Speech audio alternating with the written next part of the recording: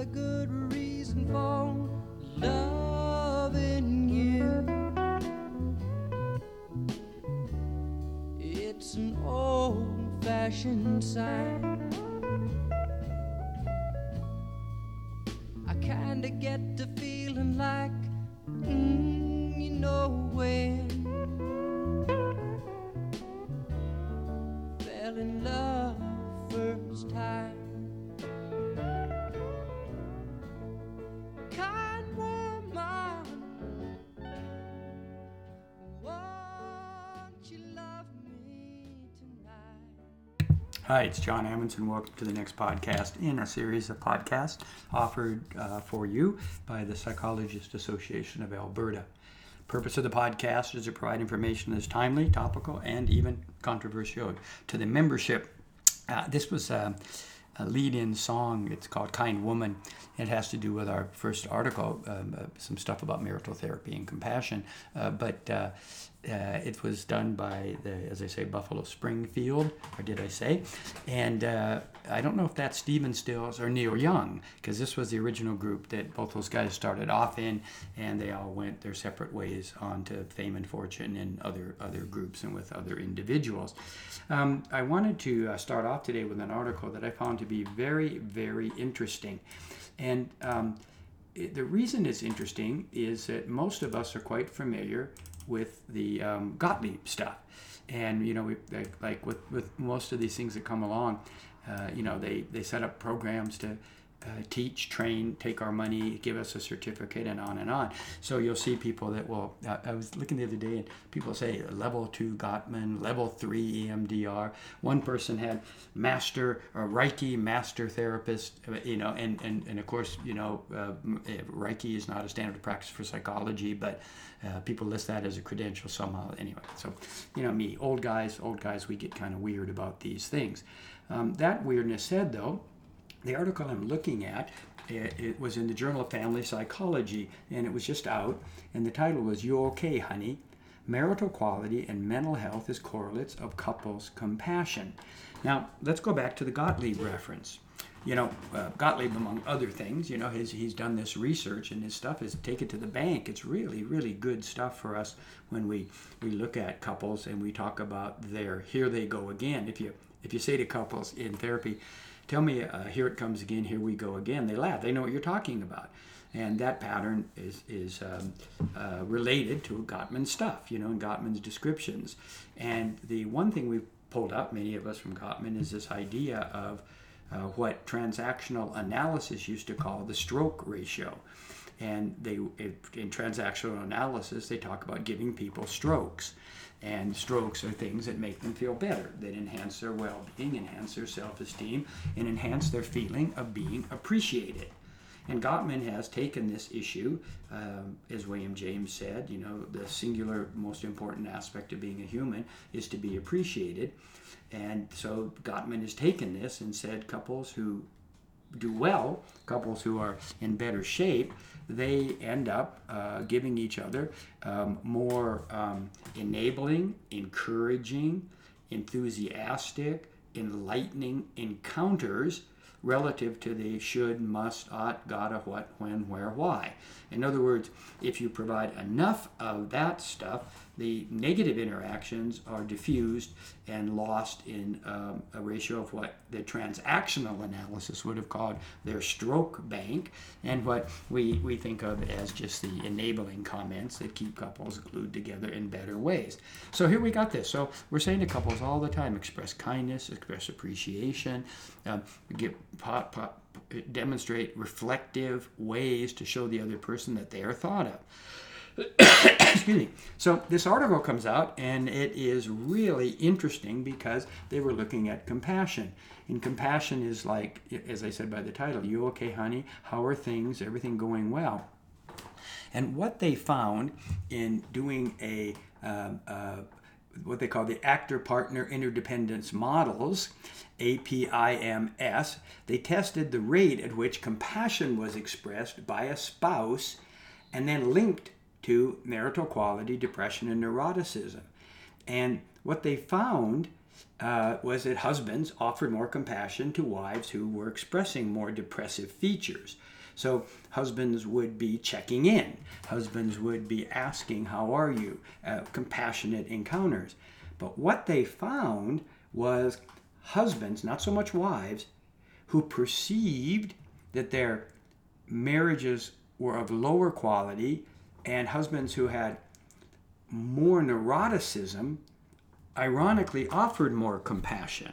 That is, they were doing these check-ins and asking, how are things going? Are you okay? What's up? See, this compassionate encounter. Now, Gottlieb's model would say these are nice things because you're showing appreciation. But what they found here was there was lower quality, and that lower quality prompted husbands who were higher in neuroticism to be checking in. And the extension of this is that probably they were doing this less out of concern for their partner than concern for themselves.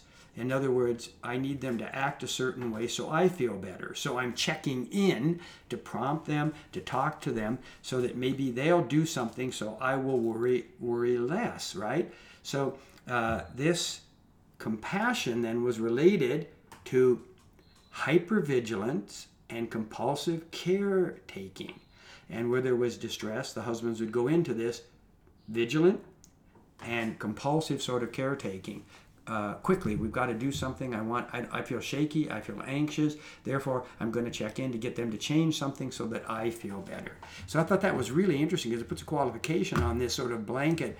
Be nicer to each other, be kinder, be appreciative. Okay? So I thought that was a really interesting article. Hey, staying with couples, there was a really interesting article in the Journal of Consumer Research.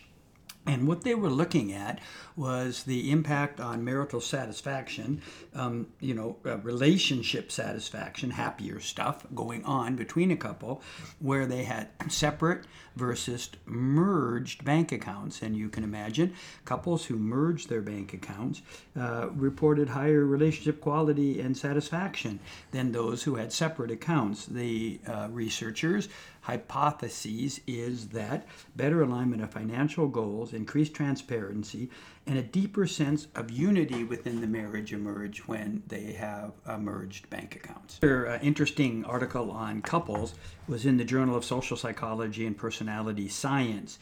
And couples, when they were under stress, and having trouble in their relationship, reduce their stress and express more satisfaction when they blamed the pandemic. What they looked at were about 200 participants in the United States, and they found that although they were unhappy in their relationship, when they could attribute that to the COVID, they were less unhappy. This was more pronounced in women than in men. And again, this, we're going off label here, but women often feel a bit more responsibility for the relationship than men might. This is a gender bias that's been determined in research, not just Amundsen's theory. So when they could say, well, it's because of the pandemic that we're not getting along. It's because of the pandemic that we're fighting over this and that and the other thing. This provided a convenient excuse, and so this would be filed under the couples that can mutualize their complaints around something that has an external locus of control will probably do better than those that really look at and say, you know what, we are not being kind to each other, we're not being supportive of each other, we're not being appreciative of each other, and so on. In regards to clinical treatment and clinical treatment with couples, there was a good article in the Journal of Professional Psychology Research and Practice. It goes back to 2021, but it was looking at the emotional pain that couple therapists feel in working with marital dyads, relationship dyads. And what they found was that in some qualitative reviews, that therapists expected to experience emotional pain, and they attributed it to several factors. The first was well, first they saw it as a natural part of their work. We're going to have some agitation and suffer a little bit with the couple. But they said it had to do with treatment content. In other words, what the patients were bringing often was very, very painful. And those of us who work with couples, we can think of times when they've told us something they've done or something that's happened, and it either brings us pain because of its impact upon the couple, or it brings us pain because we're going, oh my God, how could you have Homer Simpson that? Meaning it was an action that we could see just on the face of it was going to bring more distress to each of them.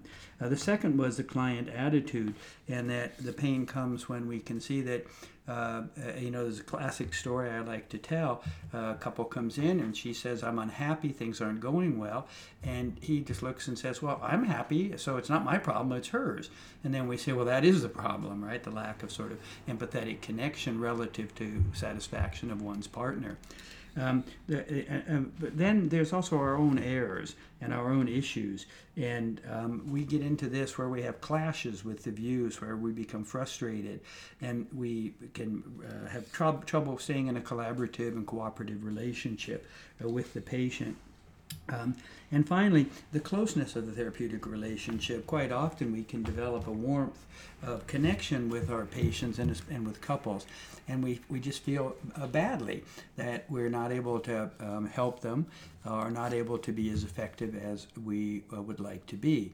Now, the money shot, though, in this research was they found that where this pain came up, and it can be pain on a continuum. One kind of pain is irritation with this, oh God, why, here they go again, or why is this person continuing acting this way?